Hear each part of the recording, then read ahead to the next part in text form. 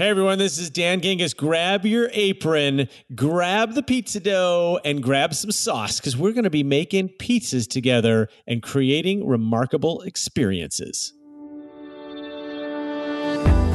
Welcome to the World of Speakers podcast, brought to you by Speaker Hub. In each episode, we interview a professional speaker and reveal their very best tips and tricks. You'll learn to improve your presentation skills, keep your audience engaged, and learn how to grow your business to get more gigs and make more money. Here's your host, Ryan Foland. Ahoy, everybody. We are back. I do have my water bottle for the record, and I also have a guest. His name is Dan Gingiss. It is 2 hard G's on the last name, Gingiss. And this guy, he is known as the experience maker, and he helps people become experience makers. We are going to have an experience today. Dan, welcome to the show. Hey, what's going on, Ryan? Happy to be here. And we've been talking about doing this for a while, so super psyched to talk with you. Okay, so can you share a story, a standalone story from your past that in its entirety represents who you are? Wow, that's a great question. So, yes, I will share a story from a high school, actually. So my favorite job in high school growing up was delivering pizzas for Domino's. And I used to say that they paid me to sit in my car and listen to the Cubs games and occasionally get out and give someone a pizza. And I made a lot of money doing it and it was great. But I did have the experience of delivering a Domino's pizza to maybe the most famous living person in Chicago. And that was the one and only Michael Jordan. Wow. And Michael actually does order from Domino's, and his pizza of choice is pepperoni and sausage. And I got to actually that day, I talked to him on the phone. He called in to order his own pizza. I took the order, I made the pizza, and I delivered the pizza. And he answered the door. And it was really interesting because the first thing I noticed was he was looking over my head because he's a lot taller than I am, but he was looking behind me.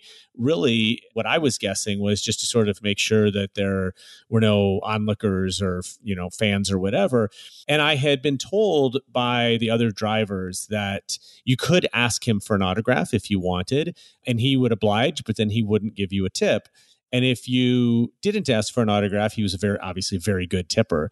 And my immediate reaction was like, the guy's ordering a pizza. Like, this is the worst time to ask somebody for an autograph. And I just felt so slimy doing it. And so I just treated him like any other customer, got a fantastic tip. It was like an $11 pizza. And I think he gave me a 20 or something like that. But the reason why I think it's kind of reflective of who I am today is that a lot of what I talk about in terms of customer experience and a subset, which is customer service, is really trying to put yourself in the shoes of the customer. And so many companies don't do that. They don't think about like, what's it like to be a customer of our brand? And I tried to, put myself in his very large shoes just for a moment and kind of consider that like, look, you know what? If I'm ordering a pizza, I just want that to be a normal experience. It's like the one time I don't want somebody to ask me for an autograph. And so I felt good doing that. Plus, as a high schooler, I was excited about the big tip and the fact that I could tell everyone that I delivered a pizza to Michael Jordan. Interesting. That is a unique story. And there's just that moment where the world stops and you have to make that core decision to either be selfish or be altruistic, right? Exactly. Sort of be empathetic. And if you think about customer experience, like you have two sides that are both selfish, right? Like the customer selfishly wants the best service possible, and the person on the other end or the business selfishly wants the most amount of business, the most amount of tip, the most amount of all these things from their experience, right? You may be a kid in a car listening to the Cubs, but you're trying to maximize your utility. So it's interesting to see those two battle royales. I'm just thinking of like a basketball, dribbling you down or dunking over or something. I'm not the biggest basketball You're fan. really mixing metaphors here. What a slap shot? Is that it? It's not a home run either, Ryan. Now, the real question is, what kind of pizza is your pizza if you had to choose? Oh, well, of course, I'm from Chicago, so I'm a big Chicago deep dish fan, and I particularly like Geno's East, which has kind of a cornmeal crust, and they make something that is hard to find anywhere else in the country. The sausage, instead of being like crumbled or the little sausage balls that you're used to seeing, it's actually a patty that covers the entire surface of the pizza. And so literally every bite No, you are get you sauce. serious? Oh, it's so Like a good. big open-faced hamburger? Kind of like that. Yes, on top of your pizza. It's amazing. Wow. So tell me about how you grew up. What was it like being Dan Gingiss? Were you a baseball player? Were you a basketball player? Like, what was your life, your early life about? Well, I loved baseball from a very young age. And in Chicago, basically, when you're born, the doctors, like slap you on the behind to make sure you're breathing. And then you have to declare at that moment whether you're a Cubs or White Sox fan. And then you have to live with that declaration your whole life. And so I was a long suffering Cubs fan for my whole life until 2016 when they finally won it all. But it's really been part of my identity for my life. And most of the time when I'm not on stage, I'm wearing some sort of Cubs paraphernalia. But growing up, I always tried to I was in a number of different leadership positions. I was always trying to kind of explore new things and figure out what was my thing. And even in college, I was a communications and psychology double major. And I picked those majors basically just because I liked the subject matter. I didn't really know what I was going to do with them. I was pretty sure I wasn't going to become a psychologist. And ironically enough, it turns out that psychology communications are pretty much what marketers do every day. And so it turned into marketing was a really good path for me, but I didn't know it at the time. And so I today still like to learn new things and meet new people and try to expand my mind on stuff because, our experience is really a collection of everything that we've done and the people we've been with and all that in our lives. And so I still kind of think that way today. Do you think that being a declared fan that early and that being such a big part of the culture where you grew up and probably in your family, that was sort of like the roots of your customer experience obsession? Well, I will say that being a Cubs fan for many, many years was just not like being like any other fan. I mean, you were literally rooting for the losingest team in Major League Sports that held the record for the longest time between championships. We all know 108 years. But I do think that there's something to that in terms of different aspects of people's personalities, right? You got to be awfully loyal to do that, right? Either that or dumb. Exactly. I didn't think I was dumb. Combo, so you have to have, there's a certain level of loyalty that, you meet another Cubs fan and that loyal is one of the things that they are. Patience, for example, is another one. Has a good, decent sense of humor. And so I do think that it kind of colored who I am. And it's funny because there's a lot been written about Cubs fans now after they've won that has been lost. And, much like what happened in Boston when the Red Sox won is, there were people for 3 generations, families for 3 generations that never saw a championship.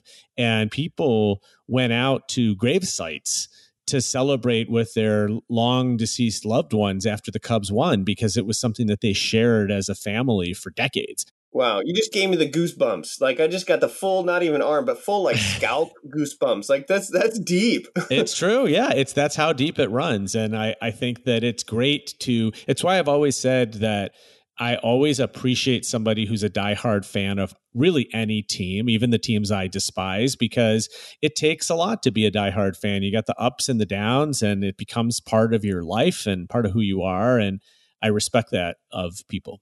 And as a business, really, you are trying to gain that level of loyalty to where through the ups and downs, your customers are going to stay fans.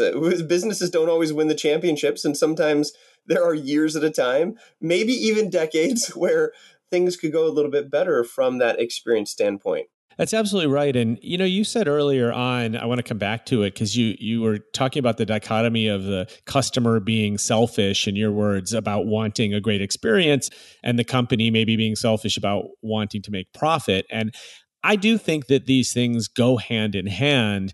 And I think that today's customer is not selfish in wanting a great experience. It's just that customer expectations have risen. And I actually attribute that to the birth of social media and giving customers a public voice for the first time.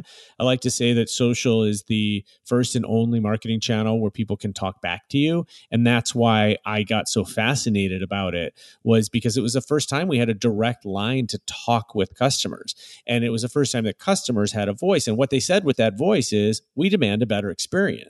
And the flip side of that is there's been tons of research that has found that the companies with the best customer experience are also the most profitable and are performing the best. There's a great longitudinal study that was done by Watermark Consulting over 11 years that looked at the stock prices of the public companies on Forrester's customer experience list. And they looked at the leaders in the customer experience index and the laggards. And what they found was that the leaders crushed the market over 11 years and the laggards fell way behind. And when you look at the leaders versus the laggards, it's like 3x the return. So when people ask, is there an ROI to customer experience? The answer is absolutely yes, because when you create loyal fans, what I like to say, you plug the leaky bucket, and you drew a great cartoon for me of me and my leaky bucket. And, you stop people from running out the back door, and that actually reduces the emphasis on having to bring so many people in the front door, right? We're also focused on selling. And yet we've got this whole exodus out the back door that so many companies are forgetting about. Okay, so let's make the direct correlation between the speaker who's the leader or the speaker who's the laggard and those who are coming in the auditorium door or the conference center door. Do you see a pretty parallel relationship between the customer experience from business to their customer in respect of the speaker to their audience?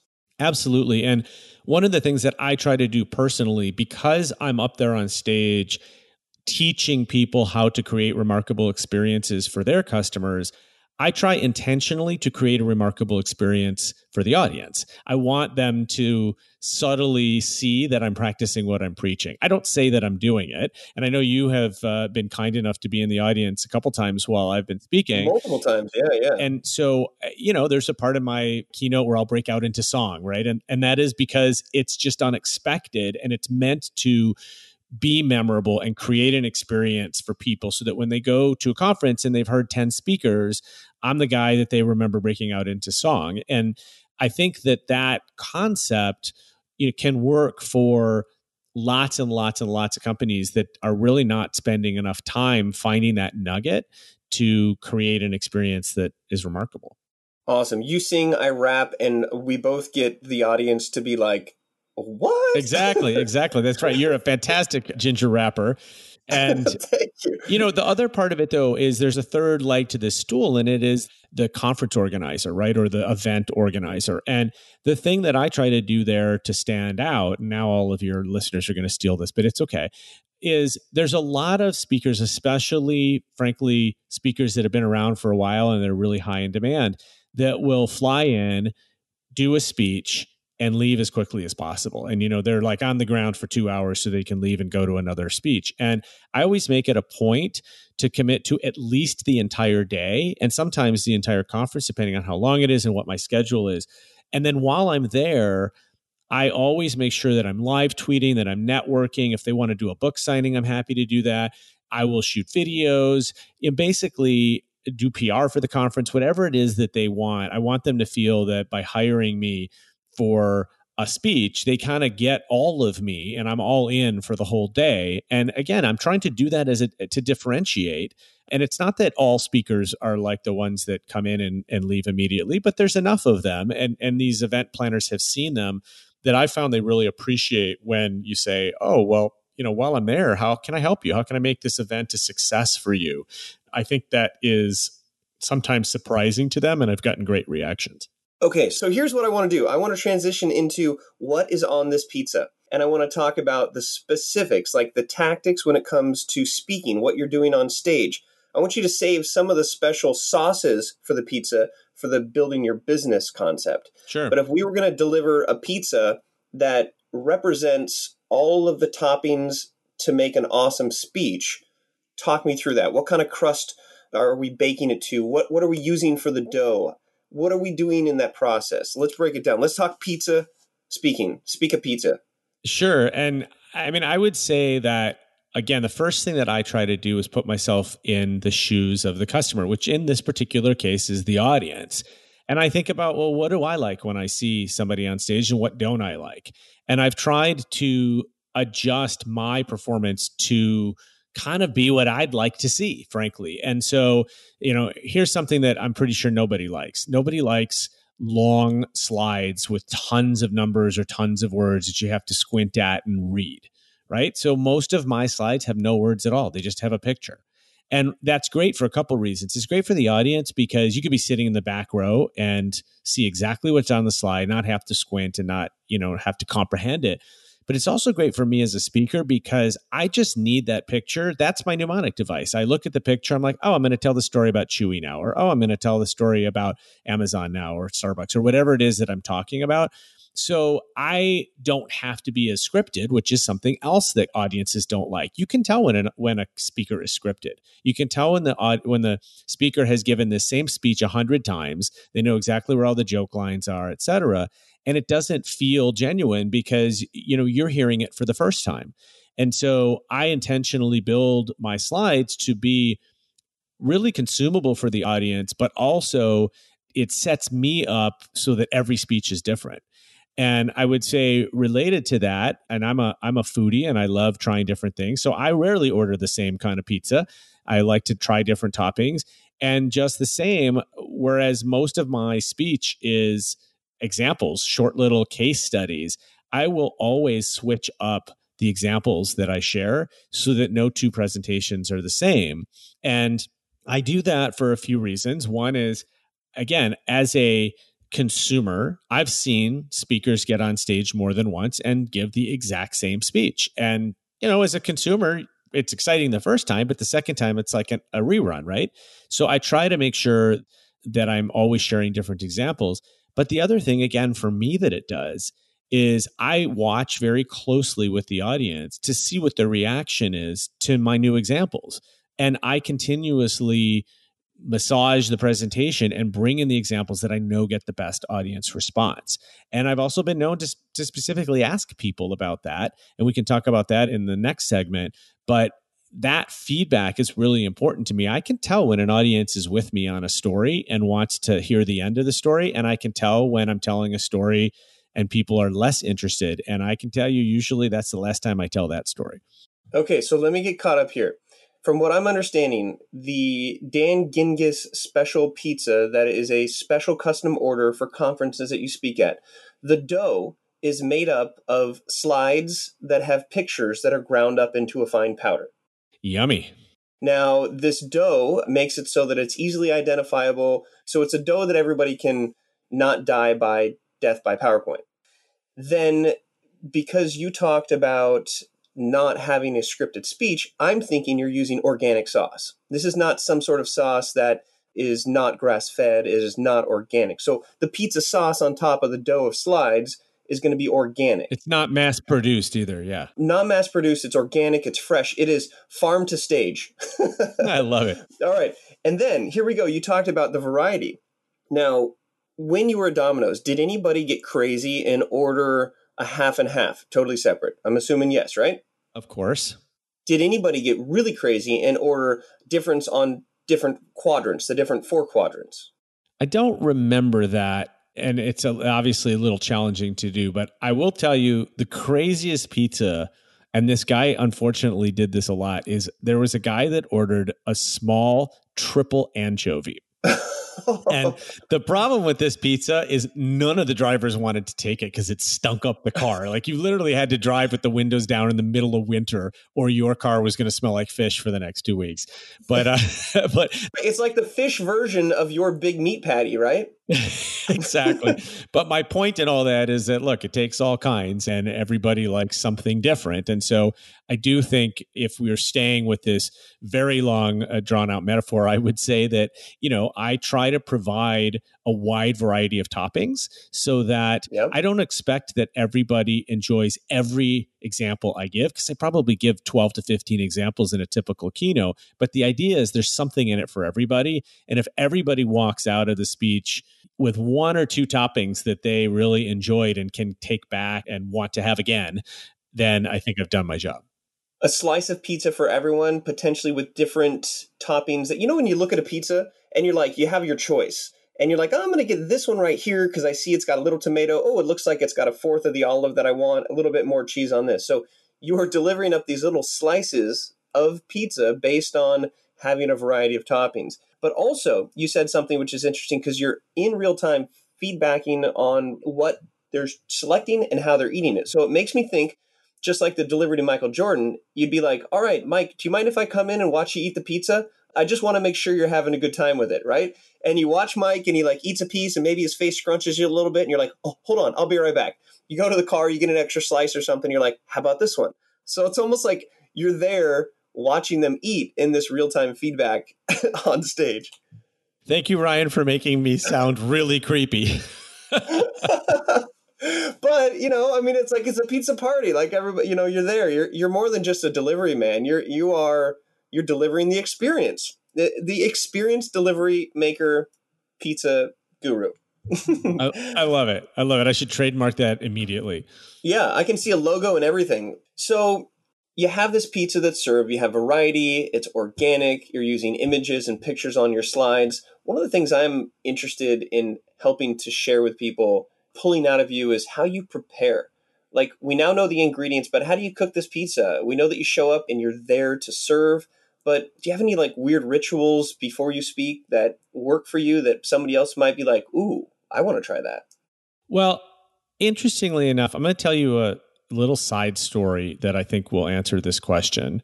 So when I worked for Discover, and I was there almost 10 years, I had one opportunity to speak in front of the entire company. And this was about 3,000 people in a room and about 10,000 people on the phone. Wow. So this is a big deal. Yeah, this is a big deal. And I had 5 minutes on the agenda, right? It's like a 90-minute all-employee meeting, and I got 5 minutes. And I'm sitting next to this guy in the front row who is 3 levels my senior. And he has 5 minutes. And I'm just sitting, chilling out in the seat, kind of waiting my turn. And he is sweating bullets. I mean, he literally has a note card. I'm not making this up. He has a note card and he is taking notes on top of his notes. He's making notes on his notes, right? And note inception. And he's fidgeting and he's like, and I turned to him and I knew who he was and he knew who I was. But I turned to him and I said, correct me if I'm wrong, but you are our company's foremost expert on this topic, right? And he said, yes. And I said, okay, just go up there and talk about what you know. Because first of all, the audience doesn't know what you don't know, and they're not going to know what you skip. Just go up there and talk and just tell us what you know. And he did, and he did a great job. And then I went up there, and I think I did a great job too, if I do say so myself. But the point in telling you this story is I do think that all speakers are different. They prepare differently. And I do think there's 2 types of people. There's people that get really nervous before they have to speak or, talk to an executive or go on stage. And there's people that don't. And I just happen to be sort of blessed with that gene where I don't even get butterflies. It doesn't, if anything, I get pumped up. But the other thing is that I always remember that guy with the taking the notes on the notes, because what I have found, and this just works for Dan, I'm not advising this for everybody, but to me, the more times I rehearse a speech, the worse it gets. Because the more times I rehearse, the more I'm telling my brain, oh, don't forget to tell this joke or don't forget this punchline. And then I'm up there on stage trying to remember 100 things. And not only is it not as authentic, but I'm more nervous because I'm like, oh, if I forget the punchline, it's all going to be ruined. And I have to give myself the advice I gave to this guy, which is no one's going to know if you forget the punchline because they never knew it was in the script to begin with. And so as long as I've built the deck, I will look at it one time before I go on stage, usually the night before. And then I trust myself and I trust that I've put together a good presentation. And again, I look at the pictures that come up on the confidence monitor and I'm like, oh, it's time to tell the story about Chewy. And I've told the story about Chewy 15, 18, 25 times, but I always tell it a little bit differently. And it's okay if I don't use the same words or if I forget a little part of the story, because to everyone in the audience, it's the first time they're hearing the story. So I don't know if that helps, but I definitely think that, for some people, you got to practice to get good. And for others, again, for me, practicing too much makes me worse. Okay, so I have a title for your next book. It's called The Presentation Pizzeria, and it's delivering some sort of experience. That you just were talking, I'm like, this is the presentation pizza. It's great. And you think about it, like you cook the pizza and then you eat the pizza. Don't dissect the pizza. This isn't a leftover pizza. This is get them while they're hot. I love this. This is great. By the way, I think we should do your audience a favor here, just in terms, in the name of customer experience. And I think we should pause for a minute, Ryan. Just let people hit the pause button, because I know they're all as hungry as I am right now. So if you need to go and heat up the pizza, we'll be here when you get back. So we'll just wait for a minute. Go ahead and hit pause. Okay, ready? And oh gosh, pizza sounds good. I think do I do anchovy? My dad likes anchovies, but I still don't like anchovies. Mine does too, but that's not for me. All right. Well, ladies and gentlemen, welcome back. We are here with Dan Gingiss. I hope you had an awesome pizza, and hopefully it was Domino's. Shout out to Domino's. Maybe that'll get us. Actually, we should have a tweet challenge. What's some sort of a tweet challenge, a pizza presentation challenge or a pizza challenge or something? I would like people to tweet at you and me with their best pizza experience. Oh, I'd love to know what brands gave you a great experience and why. Okay, do that, and then we will definitely reply. There's a good chance we're going to follow back, and then now we will be connected with fellow pizza eaters around the nation or the world. I love it. All right, because we are the world of speakers here. And just as a little side note, Speaker Hub are the magical company that helps to make this happen, and it's an amazing place to have a speaker profile. I love it, but I'm also, sponsored by them, so I've been made to love them, and I do appreciate them. Have you played with the Speaker Hub platform at all? I have, yes. I'm on it frequently, and I find it really easy to use, and I like that there are lots of events published there so that you can kind of... call for speakers are cool. Yeah, that helps a lot. It's like pizzas for order. Okay, so, we're transitioning into the building your speaking business part of this, right? Now let's talk about how you're going to build the pizza company. This is how you're going to hire people to put them in place and how you're going to grow this Domino's empire of speaking. Maybe you're the Domino's of speaking. Who knows? But what are some of the business elements behind the cooking? Well, one thing I should preface this with, Ryan, is to say that I've only been a professional speaker for really this year, 2019. I've been speaking for 5 or 6 years, but I worked in corporate America for a long time and was generally speaking on behalf of the brands that I was working for. So I had a lot of stage experience, but this is actually the first year that I've been working on building my own business. And so I come at it now from the perspective of having marketed lots of different brands and understanding how business works, but really as a first-time entrepreneur, I would say. And so I try to take, again, what I preach to audiences and to my consulting clients and try to do the same thing. So, for example, I really try to put out a lot of free and valuable content. And I think that anybody that follows me knows that. I write a lot for Forbes. I host my own podcast. I'm always putting content out there. And the idea is to create value. And I think, a lot of speakers do that. Some don't have to. But I've always felt like the idea is you create lots of value for people. And then ultimately they start to see you as somebody that they can depend on or that they may need for something. And so much like I try to create value for that event planner by giving them the whole day instead of just the 45-minute keynote, I also, with sort of the larger audience, really try to create a lot of really good content. I've expanded upon that recently, which I think has been kind of an interesting journey to kind of see how this lands. And you saw me do this. We were both at Inbound earlier this year. Great conference, and Ryan crushed it on stage as usual as well. And it was a lot of fun. And I just wanted to experiment with something. And so I ended up handing out these cards that asked people for feedback on my presentation. And in somewhat of a different way than the conferences or the events tend to ask for feedback, It wasn't a survey. I literally just asked people to tell me what they thought in their own words. And what I'm trying to do here is two things. I'm trying to establish a relationship with people one-on-one. But as I was mentioning also, I'm trying to get feedback on the examples that I share and what resonates with people. And so when I see, literally half the people giving me feedback mentioning Chewy, I know that's an awesome example and I should keep using it. When I notice a couple examples in the presentation that not one person pointed out, I got to go back and look at that and maybe think that that's one that is replaceable.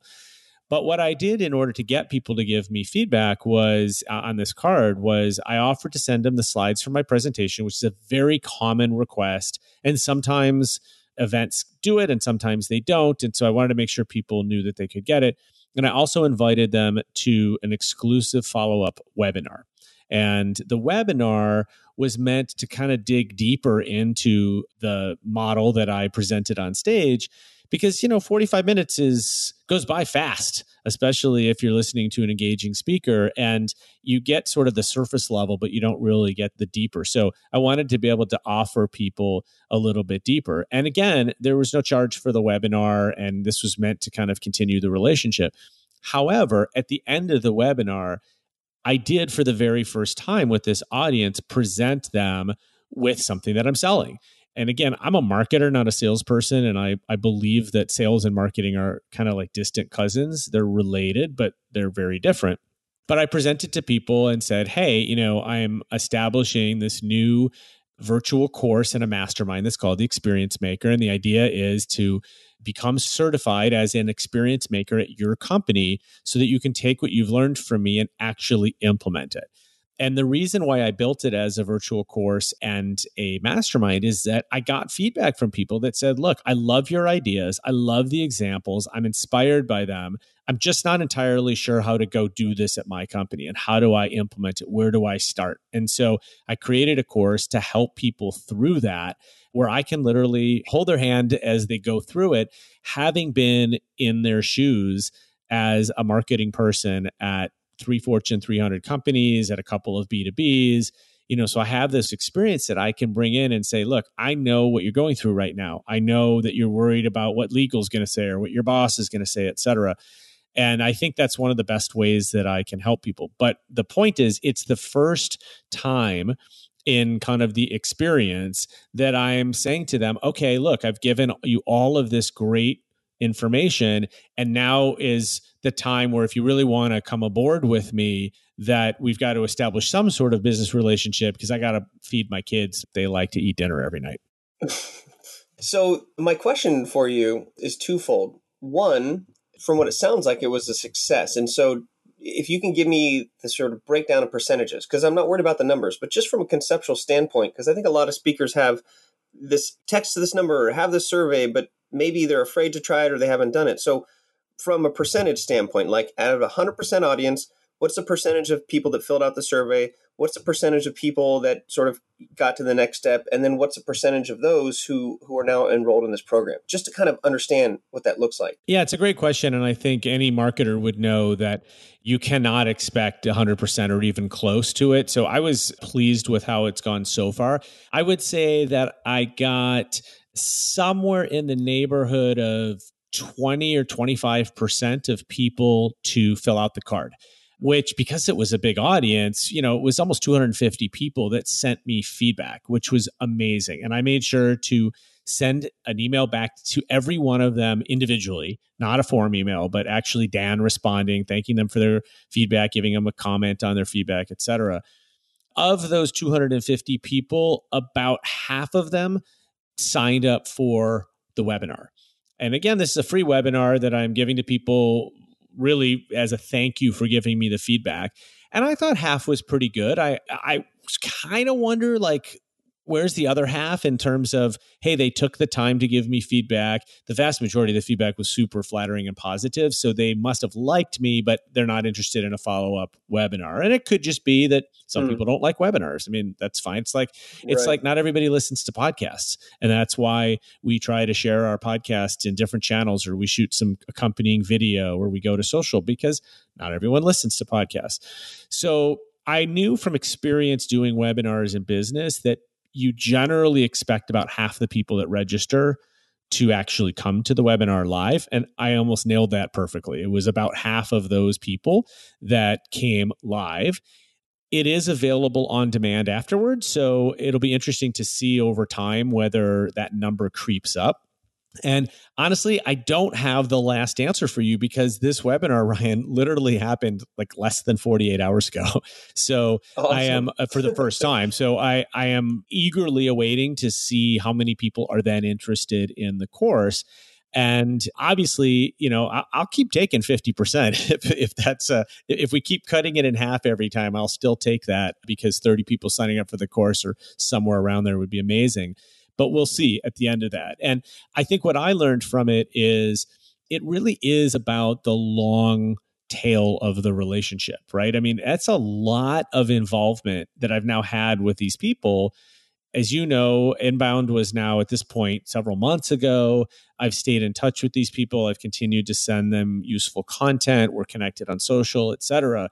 And it's a long haul. And I think that's the part that I'm learning. And also what I want to understand is, how many people out there see a speaker and are inspired enough not just to go back to work and do something differently, which frankly is a reward in and of itself, but inspired to want to do more business with them. And again, when I was in corporate America, on at least 2 occasions, I brought a speaker in, a keynote speaker that I saw on stage, thought was so amazing. And I know, because I've been there, it's really hard to go back to work and be like, oh, I got to tell you about this amazing speaker because no one cares, right? It's like They're just jealous that they didn't get to go to the conference. And you're coming back saying, oh, I saw this great guy, Ryan Folan, and he's so funny and he rapped and he did all this great stuff. And it was so, we got to ditch the act, blah, blah. And people are like, what are you talking about? And so one of the things that I did it twice, was I brought the speaker to the business and paid them. They made a nice fee out of it. But I was like, don't take my word for it. Just listen to this guy. You're going to be as inspired as I am. And it worked. And so I'm kind of anxious to see whether guys like you and I can recreate that and have people say, look, it's not just that I watched Ryan and he was amazing on stage. It's that we need to bring him to our office so that everybody can see him, because I can't, if I'm telling somebody about Ditch the Act, Ryan, it's not as good as when you're telling them about it by definition. Right. Even though I might be effusive in my praise of you, it's just not going to be as good as hearing it from you. And I don't rap either, so I can't do that. Well, you sing. You got a great, your Showtime tune that you do. So what's interesting is that I am always inspired by other speakers trying to do different things. And we had an opportunity to go to lunch. We were there with Jeff Butler as well as Mary Drummond, and then I was there. And we were talking about what are we doing? We're actually having this conversation over lunch. And inspired by your concept of your well-prepared printed cards, I decided to throw into my presentation just a short link for people to go to get the slides. And then I had a survey that I just made on Google Docs. I had a certain percentage that essentially wanted more information. And as a result of that, I didn't have a webinar, but I have a book that I essentially sent to people who answered the question that they'd be willing to have me speak at their company or make an intro. And that has led to a conversation yesterday with somebody at LinkedIn to basically do a book talk about Ditch the Act at LinkedIn in San Francisco with all of their 5 offices on it. So it does work, but I was close to not doing that if I didn't have that lunch and didn't really think that through. So I would encourage people that done is better than perfect when you're trying to come up with this, what do I do from stage? And the one thing I want to say that I really appreciated about the way you did it, and I don't think I did as well, is that you made it so natural. Like you weren't selling from the stage. If I remember correctly, you were like, look, I like to practice what I preach. And essentially, I want to know how this experience was for you. And it didn't feel like it was a sale. And that I think was really cool. I don't know how that would integrate with me because it's different for each speaker and your topic lends to customer service. But that was a really nice way that you tied it in to like, you do it if you want to or not. But, I want to know. Well, thank you. And yeah, it does tie into what I'm talking about. But also, I'm never going to sell from stage because, again, as an audience member, I hate when people do that. But I wasn't selling even when I was asking for the feedback because, number one, I genuinely want to hear the feedback. And number two, what I'm offering people for giving me the feedback is free, right? Now, obviously, down the funnel, at some point, I'm trying to sell them on something, which in this case is a course. But, I would never do that from the stage. And what I want to do is continue to show them value and provide free value for them so that they kind of stay with me. I mean, one of the things that I've learned is I hear a lot of speakers saying that the best way to get more speeches or the best way to grow your business is to be on stage. I would say that is only partially true. Is you cannot go with the strategy of if I build it, they will come, right? If I just go on stage, they'll all love me and follow me and continue to, and eventually buy from me. I just don't think that works because, again, put yourself in the shoes of an audience member. We go to these conferences, we hear 10, 12, 15 speakers while we're there. Some of them bore us to tears. Some of us really excite us and inspire us. We go back to work. We're all ready to put all this stuff into action. And it's like, oh crap, nobody did my work for me when I was gone. And I have 700 emails and, where's the TPS report? Right. And we go right back into where into our work. And generally we never leverage what we learn at the conference. And that's the funny thing about it is we invest all this money to send people to conferences. And so often it just all goes into the ether. And so I wanted to make sure that I could continue the relationship with people because I know that it's hard to go back to work and try to implement stuff that you heard from a speaker. And I'm going to bring this full circle. Watch how this happens. We're talking about pizza. I can tell.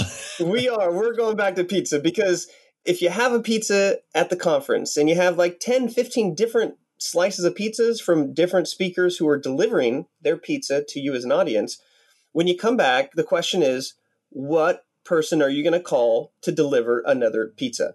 And I think this is really it. Like, if you have a bad experience with the pizza delivery person, with whether it's hot or not, whether it's, it's so easy to not like things about the pizza. And so you don't order that pizza again. But there's something about the pizza that you make, and it is made with ground slides that only have pictures. It is made with organic pasta sauce. It is made with a quadrant of varieties, as well as the pizza boy not only has the red pepper, but has extra anchovies just in case you need it. And you create a limited time offer. There's always these different specials that are going on. It is the same tried and true pizza, but it's always a little bit different.